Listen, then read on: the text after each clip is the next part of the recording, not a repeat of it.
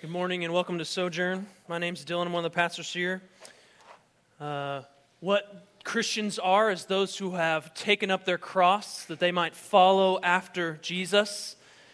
And as those who've taken up their cross, what we do not need every Sunday, every week that we gather is a pep talk.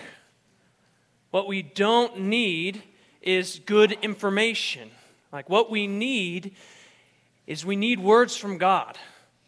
We need words that will show us who God is and what He's like. We need words that will help us pick up our cross and follow. We need to know what that looks like. And so it is a mercy that we have in front of us, God's Word. If you have a Bible, I'd encourage you to turn to the Gospel of Mark, where we get to hear from God, Scripture that is poured out from God. It's every breath, every word is from the mouth of the Lord. We're in Mark chapter 1, starting in verse 14. This is God's Word. And now after John was arrested, Jesus came into Galilee proclaiming the gospel of God and saying, "The time is fulfilled and the kingdom of God is at hand. Repent and believe in the gospel." And passing alongside the Sea of Galilee, he saw Simon and Andrew, the brother of Simon, casting a net into the sea, for they were fishermen. And Jesus said to them, "Follow me, and I will make you become fishers of men."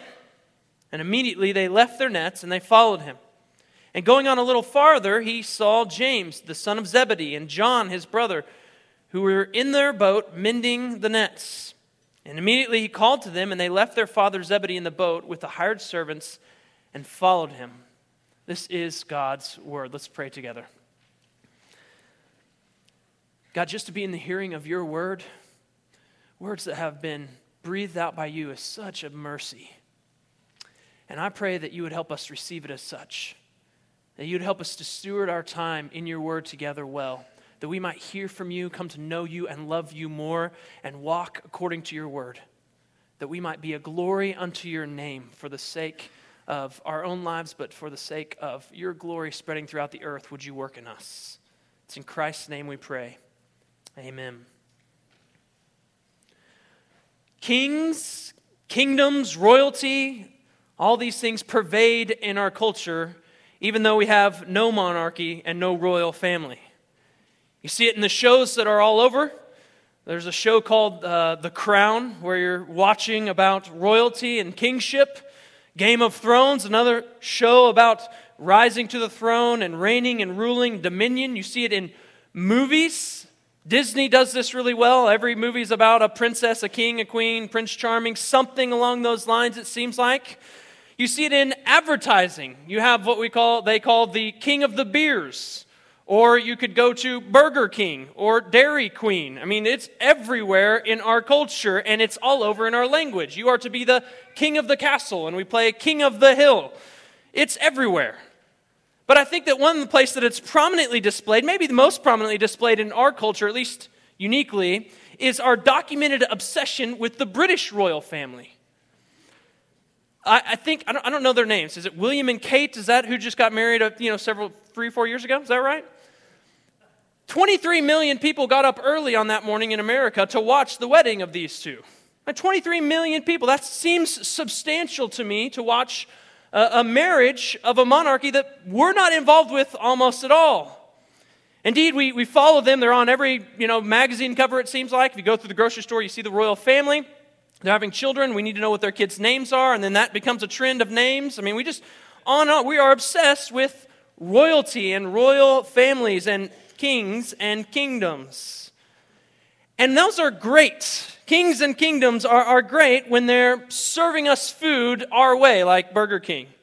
Or they're entertaining us on the television.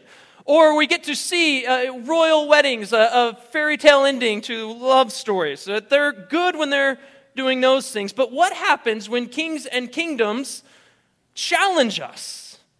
Start to push into our way of life? What happens if they tell us what to do? What happens if they tell us to respond to what they're saying? Well, the beginning of the gospel of Jesus Christ, the Son of God, is easy to get on board with. Here's Jesus, the Son of God. He comes and identifies with sinners. He goes out into the wilderness. He takes on Satan head to head, and it's an easy battle for him. That's a king that we can get on board with. That's a king that we can follow. But he's about to challenge another enemy, us.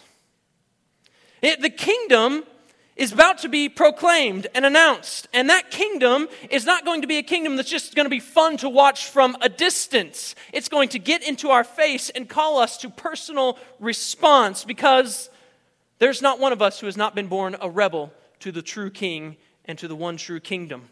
We are all of us enemies of the true king, naturally. And so Jesus begins his ministry, his public ministry, calling people to hear the good news of the coming kingdom of God, that it is at hand, and he calls people who would hear to respond rightly to it. Now, John is the forerunner to this kingdom, forerunner to this ministry, has prepared the way. He baptized Jesus. And after he baptizes Jesus, he gets himself into some trouble. Verse 14 says that John was arrested. Like the Old Testament prophets that he's in line with, his message, a message of repentance, wasn't a popular one all the time. And tended to make kings especially angry when they were called to turn from their ways. John had the same message to the crowd. He said, repent. Repent. And this led to backlash in his own life. We don't see this until Mark chapter 6, where he's arrested. But in chapter 6, verse 17, it shares a little bit about why. He was arrested because it was Herod who had sent and seized John and bound him in prison for the sake of Herodias, his brother Philip's wife, because he had married her. And indeed, the message of repentance reached to this king in this kingdom. And when you speak truth to power, you have a volatile situation. And that's what happened with John. And yet we know of John that he was faithful to his ministry. He was faithful to his role to speak the truth and to point to the truth who was to come in the flesh, Jesus. And so after John's ministry, Jesus begins his public ministry. Verse 14, Jesus came, and he came into Galilee. So Jesus was inaugurated in his baptism for his public ministry, and he begins his ministry in this place called Galilee, which, if you don't know it, is not that remarkable because it's an insignificant place. I have a map here just to show a little bit about where Galilee is. It's in the Middle East, obviously. You see some cities around the Sea of Galilee, which we will talk about coming through the Gospel of Mark. This green area down here, that would be Samaria, and just south of that would be Judea, where Jerusalem is. And so there are no major cities. There's nothing that many of us have ever heard of. And indeed, even at that time, it was a somewhat insignificant place. And it's after John's arrest that Jesus begins his ministry in Galilee, this insignificant place.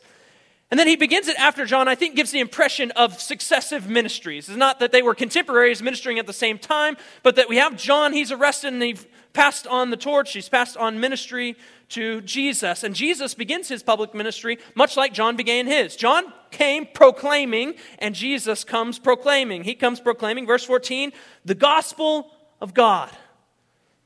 I love that the gospel is of God. So it's the gospel that's from God and about God.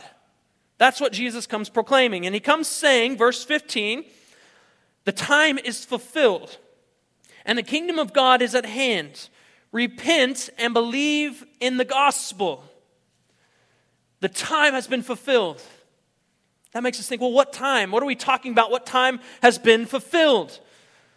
Remember when Mark started his gospel, he started, this is the beginning, which harkened back to Genesis, where we saw this other beginning from God, where he was initiating, out of the overflow of his character and nature, the beginning of creation. That he was pouring out something of his own initiative. Here in the Gospel of Mark, we have a beginning, the beginning of the gospel of Jesus Christ. God is initiating again. He's not initiating a creation this time, but a new creation, a redemption in his Son, Jesus Christ.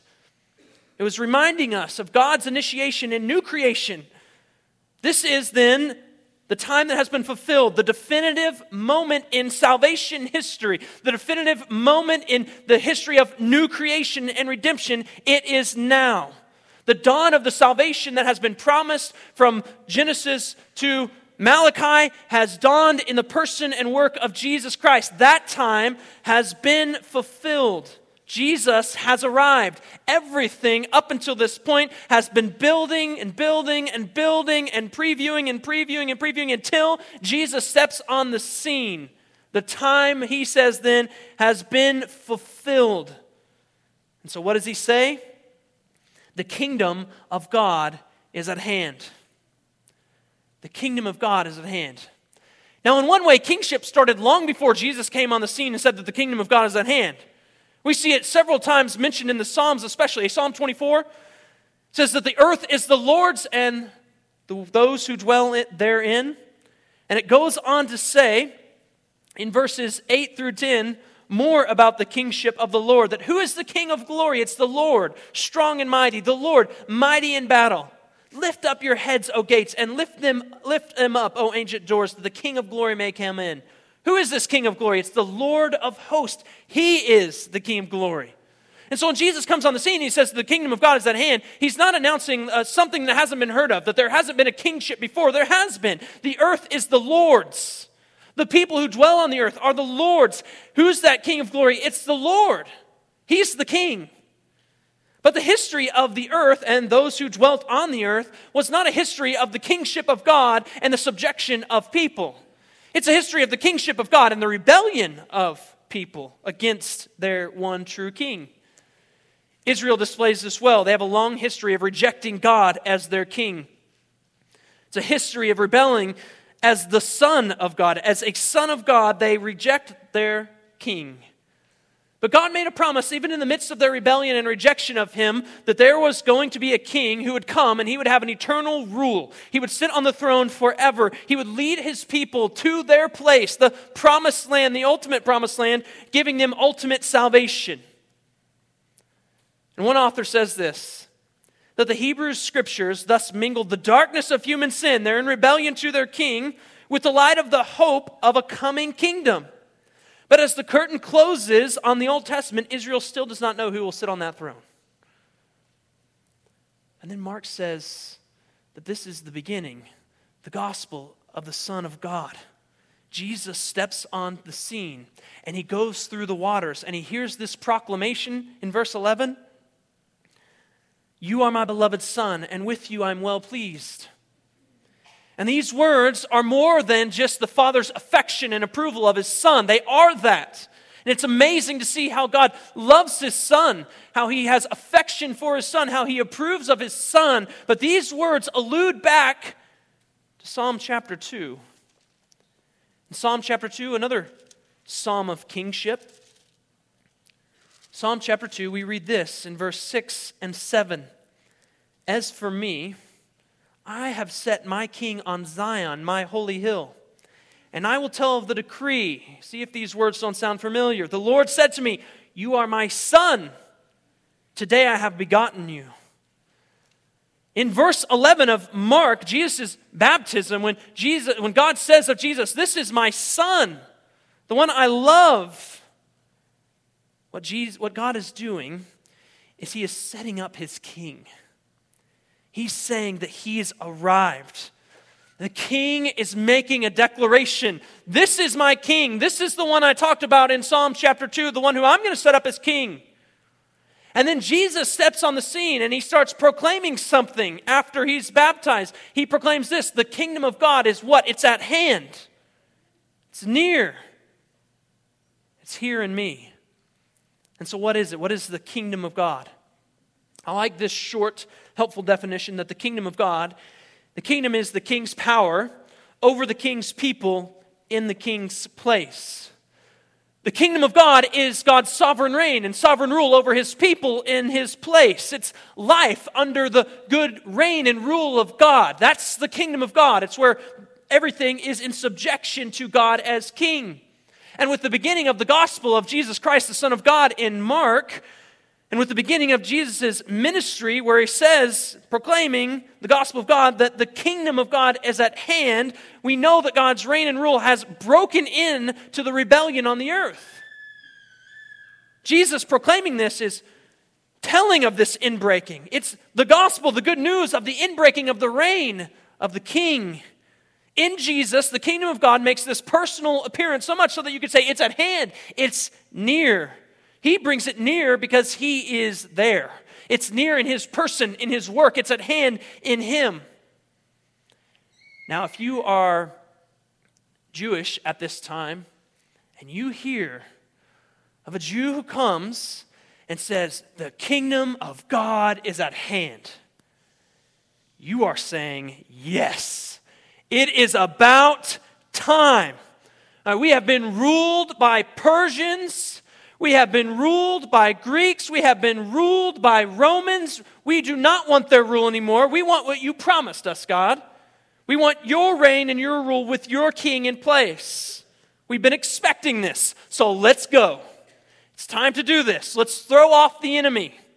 Let's occupy the promised land. Let's put this king on a throne in Jerusalem, and we'll worship around his throne. We'll worship in this temple.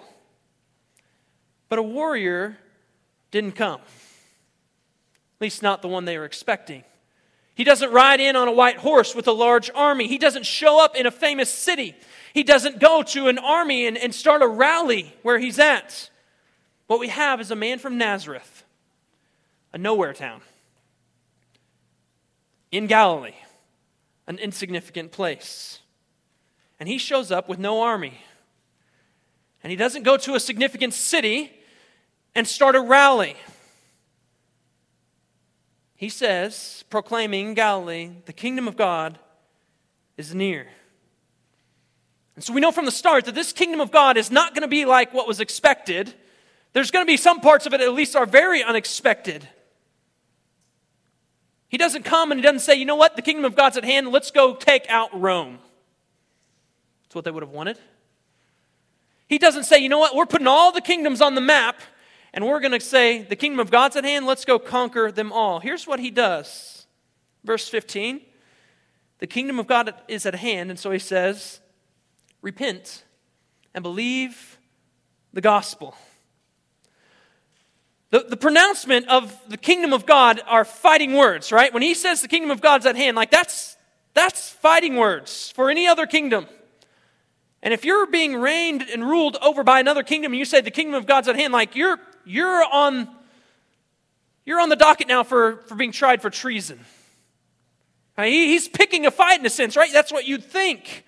The pronouncement of the kingdom, it brings it on a collision course with other kings and other kingdoms.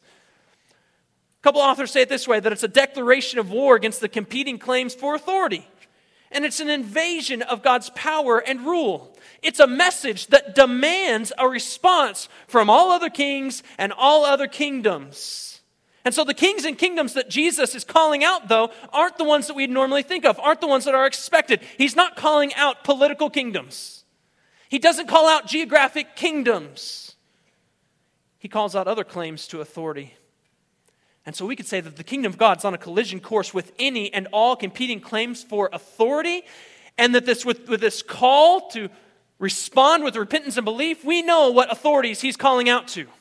We know what kingdoms and kings and queens he's calling out to. It's individual ones. Scripture makes clear that every single individual is fallen and in sin, but I think it gets more specific in a helpful way for us. It doesn't just say you're fallen, it says that you're an enemy of God. You've rebelled against the king. You deserve his wrath. Every single person has set up their own kingdom against the Lord, against the one true king. Everybody has this kingdom of self against the king, setting up their own kingdom, and they do it in lots of different ways, wanting to reign and rule their world their way. We do it with our lawns. It's going to look how I want it to look. Do it with our phones. I will put whatever app I want on this phone. I am the king of this castle. And we try to extend our reach as far as we can take it. What that is called sin. It's a rejection of God's good reign. And so this declaration of war that Jesus is making when he says that the kingdom of God is at hand is a declaration of war against us, against individuals, against anybody who would have this self-claim to authority, setting up themselves or their lives and their kingdom as a competing kingdom to God. It's anything that will take the claim of authority over God as king. All of us are in that boat. We have all challenged the authority of God in our lives. We have all tried to set ourselves up in the place of king. We've tried to establish our kingdoms. We've tried to be the authority. We've tried to live life our way according to our desires, how we want to live them. That's what we're doing. We've all sinned. We've all rebelled against and disobeyed the one true king. And so when Jesus comes and proclaims the kingdom of God is at hand, this is not merely, I love this kingdom from a distance. I'm so glad he took on Satan and he's declaring war on the kingdoms of the world. This is him confronting us. The kingdom of God is at hand. It's a confrontation of our kingdom of self. We've sinned and rebelled, and we need to be confronted. The king, the true king, comes and declares war on that claim of authority that we're making in our own lives. One author said that if your God never disagrees with you, you might just be worshiping an idealized version of yourself.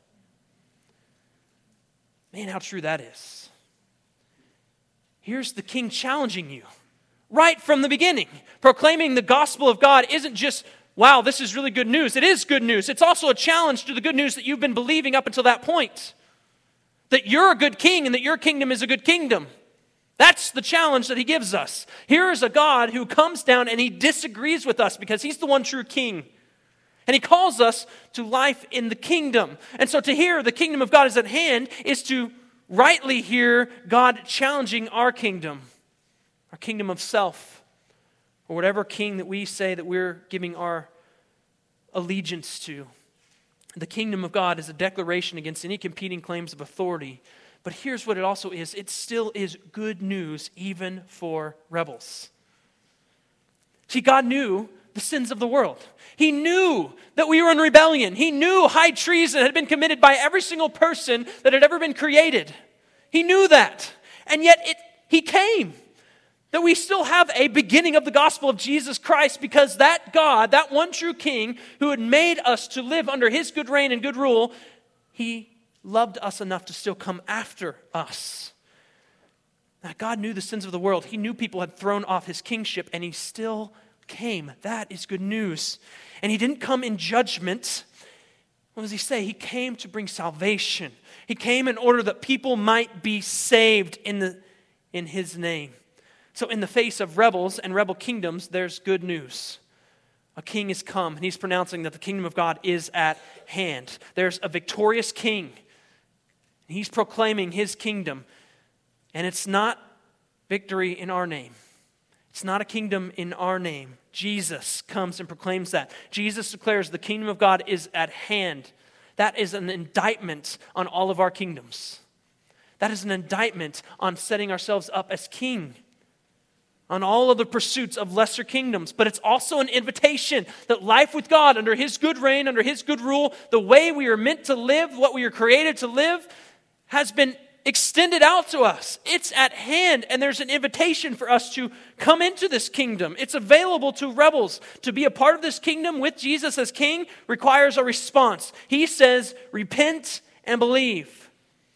I love this. So the king doesn't demand that we pay our dues. He doesn't demand that we meet our physical fitness tests or his physical fitness tests that we might be a part. He doesn't say, like, well, what arms do you have? You have some swords? You got a shield? Can you join the battle? He doesn't do any of that. He says, repent and believe. And these two terms are intertwined. They require each other. I like how one author says that the true Christian believes penitently and he repents believingly. There are two sides of the same coin. You repent and believe. Those go together. You believe penitently and you repent believingly. The announcement of the kingdom of God is both indictment, you need to repent, and invitation, you need to believe. It's both those things, and it requires us to see all these rival kings and all these rival kingdoms in ourselves and outside of ourselves as rivals to the one true king and his kingdom. And it invites us into the life that we were made to live. This is good news for us under his good reign and his good rule if we would repent and believe. Now, I think that we often don't think of repentance rightly. Repentance and belief are like the man who goes along and he finds this field and he finds a treasure buried in the field. And he goes in his joy and he sells everything he has so that he can buy that field. That's repentance and belief. Turning away from all other things, willing to sell them all in joy because this is so much better. Often we think of repentance as drudgery, like, oh man, this is going to hurt. It is going to hurt, but it's going to feel really good. That this is worth it all. In his joy, he sells everything that he might have that. That's repentance and belief. It's this woman who couldn't find medical help. who had a medical issue and is just going after Jesus, thinking that if I just touch his robe, maybe then I can be healed. She had gave up all other pursuits and said, I have one pursuit left. This is all I have, reaching out to him so that she might be healed. That's repentance and belief. It's seeing things rightly. It's turning from what's lesser to what's greater. It is always that. Repentance is always turning from what's lesser, less fulfilling, less satisfying, less ultimate to the ultimate. What's better? What's more satisfying? And so the call for repentance and belief is a good call from a gracious King who would have us live life in his kingdom, who would have us abandon loyalty to lesser kingdoms that are going to fade away and lesser kings that won't live, to a king and a kingdom that are eternal and ultimate. It's good news for us.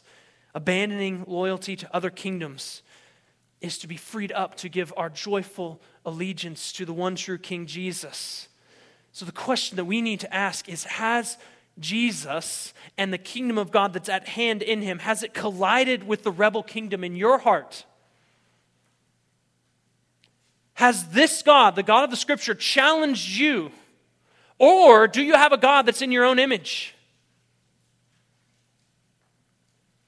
Has the king's authority challenged your life? That's what the pronouncement, the kingdom of God is at hand, does. There are rebels in the kingdom, but there will be no rivals. The king will see to that. And so the pronouncement of the kingdom of God requires a response of complete allegiance. Repent and believe. Turn from what's lesser to what's greater. Give total allegiance to me and cut off allegiance to all others. And that grand announcement of the kingdom of God that has been made in Galilee is good news, even for us here today.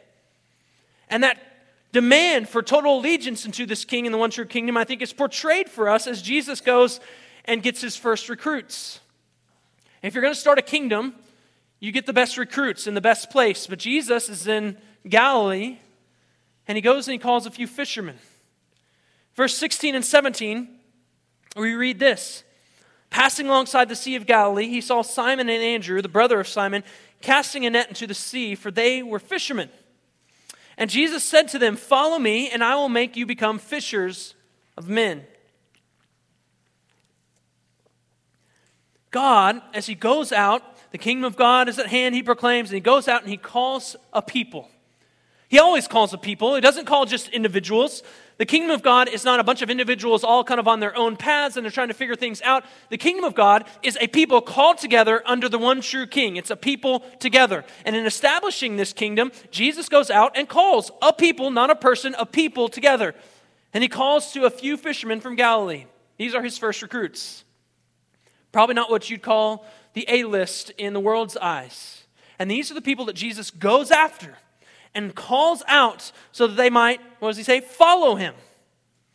The call to follow is a call to discipleship.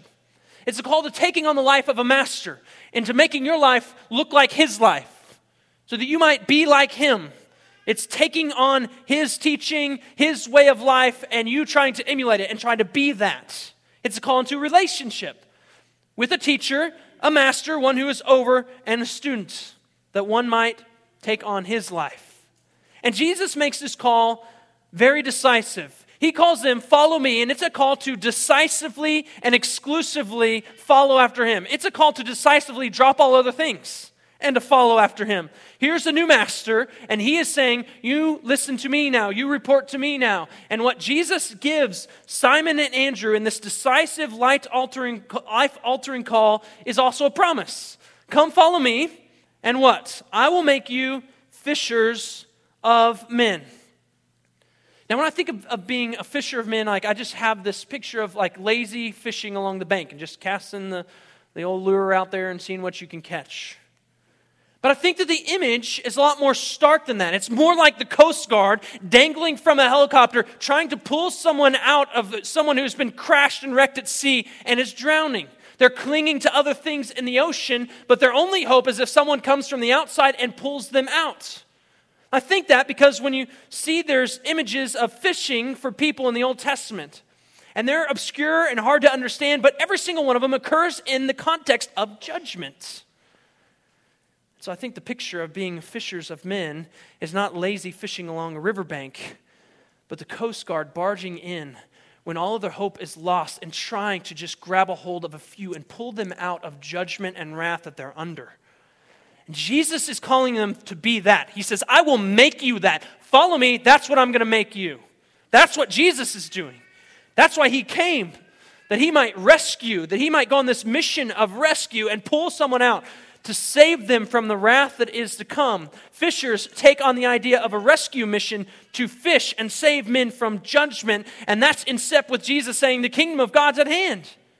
Repent and believe, be rescued from ultimate judgment. If you go on the same path and you don't repent, there's ultimate judgment awaiting. You need to turn from that, and I'm going to help create this community of people that know how to minister that kind of gospel.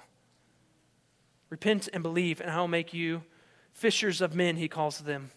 He's calling to them to learn how to take on the ministry of proclamation that the kingdom of God is at hand. So Jesus' urgent call is held up with a promise. I'm going to make you fishers of men. It's an urgent task, and it's met with an urgent response. Verse 18, immediately, one of Mark's favorite words, they left their nets and followed him. Jesus calls these men who are out working and doing some work, taking care of business at the end of a day. He says, follow me. Drop it right now and come after me. That's the call that he sends out to them. Exclusively follow me. Leave everything and follow me. And they do it. Immediately they leave everything. They leave their nets behind and they just drop it and they follow him. And the most amazing part of this response isn't its immediacy. That's pretty remarkable that they would just drop everything and go. No, the most amazing part of this response is the authority of the call. And the authority of the one who is doing the calling.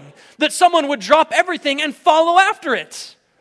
Like it seems radical and crazy that they would just drop what they're doing and follow after this guy. But what's even more amazing is that his voice is so compelling, so authoritative that they would do those things. Here's one who has a different kind of authority. He's compelling in different ways. So we don't want to get caught looking at their response that we forget who they're responding to and what they're responding to. They're responding to one who has an authoritative, compelling voice. He's an authoritative, compelling one. I like how C.S. Lewis, he talks about the voice of Aslan, kind of the lion who's the picture of God in the Chronicles of Narnia. He calls out and he talks about his voice when he says that his voice was deep and rich and somehow took the fidgets out of them. Like that's what's going on here. It's different. They've heard lots of things. They've probably heard their people in their business say, come on, follow me, get over here. Lots of times. But this voice is deep. It's rich. Somehow it starts to work the fidgets out of them and they drop things. And they go after him. They follow after this call. There's one who calls in such a compelling and authoritative way that people will drop everything and go after him and take on his way of life, wanting him to be their master, and they follow after him. We see this happens to more than one. In verse 19, going on a little further, he saw James, the son of Zebedee, and John, his brother, who were in their boat, mending the nets. And immediately he called to them, and they left their father Zebedee in the boat with the hired servants, and they followed him. Right, kind of the hints in this passage are that James and John and their father, Zebedee, have a successful business. There's hired servants. They're doing work. Like they're gainfully employed. We don't know how lucrative it was, but like fishing was good in the Sea of Galilee. Like they could have had a decent chunk of money. And he says, just drop it. You're working for your father. He's got hired servants. You're hanging out with the family business. He says, come and follow me. And they do it. The family, the business, the work that they're even doing at that moment, even their dad, they leave behind. It doesn't stop them from following after Jesus. His voice is deep and rich, and it took the fidgets out of them. They leave it all behind and they follow after Jesus. They are saying, I'm taking on Jesus as master. I want his life to be my life. I want to look like him. I want to become like him. I want to listen to this one. They are taking him on as master and discipler.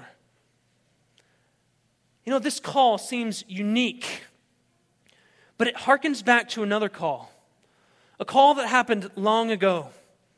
In the book of Genesis, chapter 12, there's this man named Abram. He was an idol worshiper, a rebel to the one true king.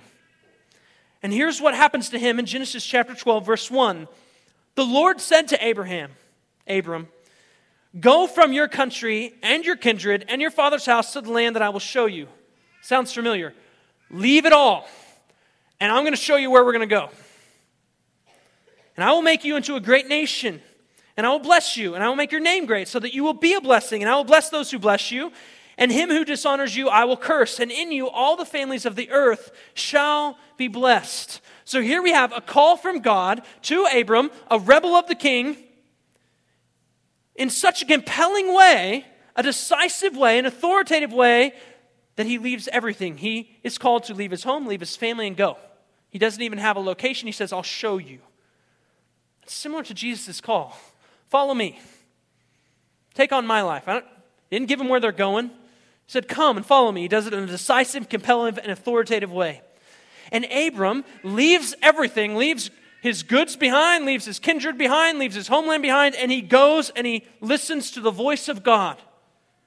And in this radical and comprehensive call in his life, what we don't want to miss is the graciousness of the call itself.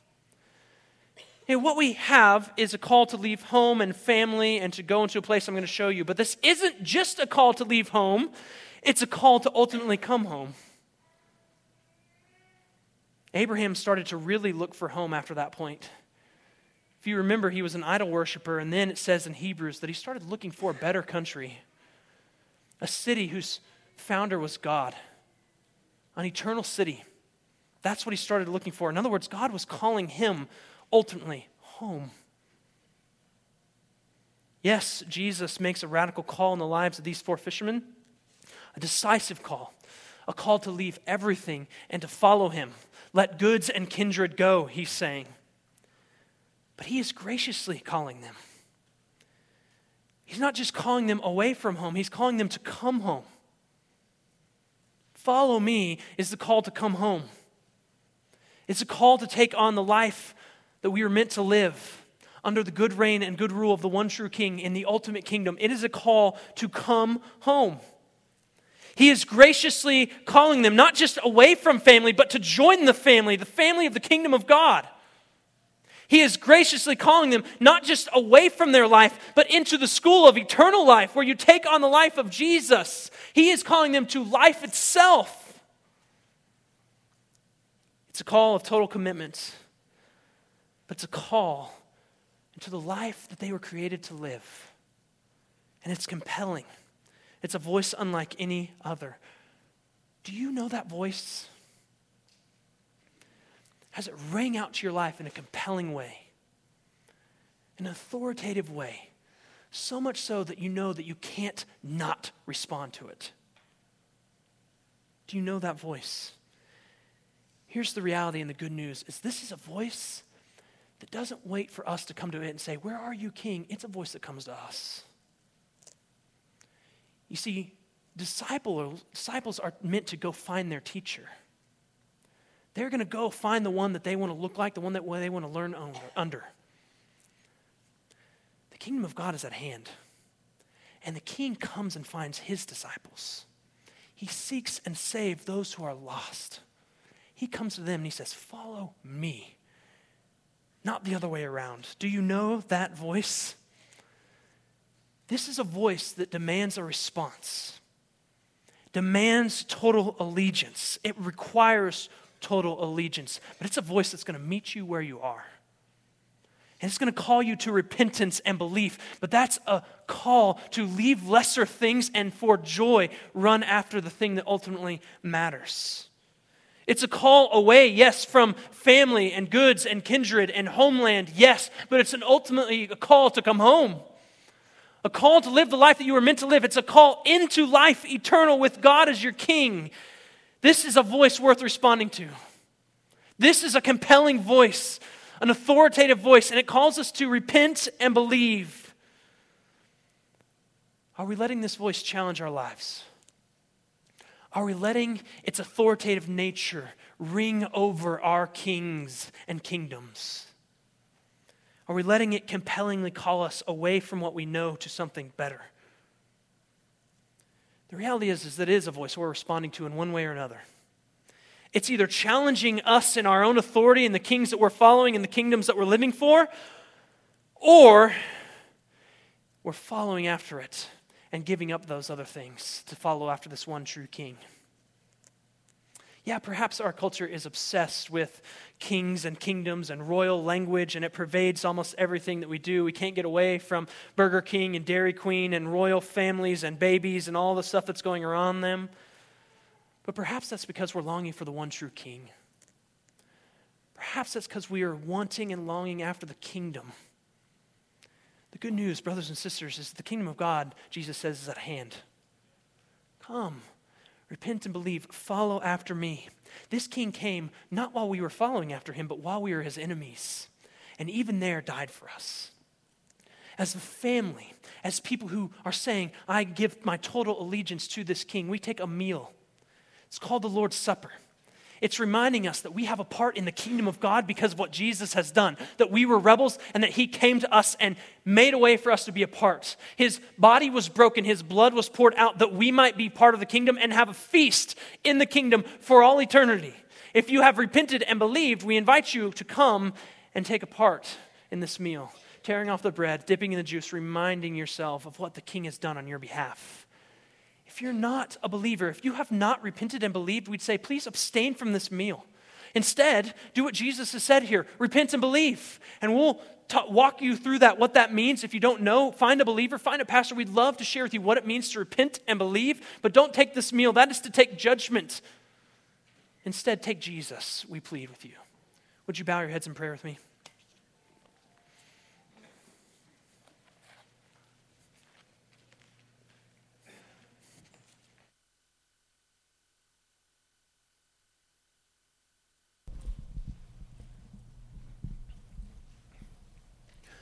Father, thank you for sending the King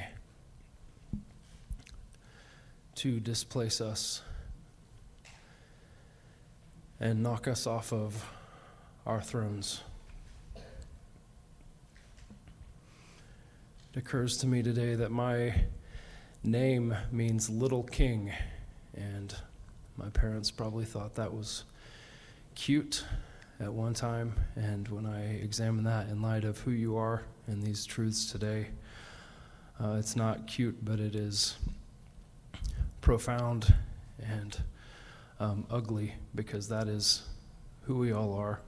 We're born on the throne of our lives, and we want to rule, we want to control, we want to do what we want to do when we want to do it, but you have rescued us, God. You've come down and you have uttered your voice and called us to repent. And so we ask you today, I ask you, that there are probably people in the room who've not truly repented, who've not turned from their sin, who've not sold their old life and died to themselves and become your servants, God. So will you speak clearly to them today? Hopefully you already have, God, but will you call sinners to repentance?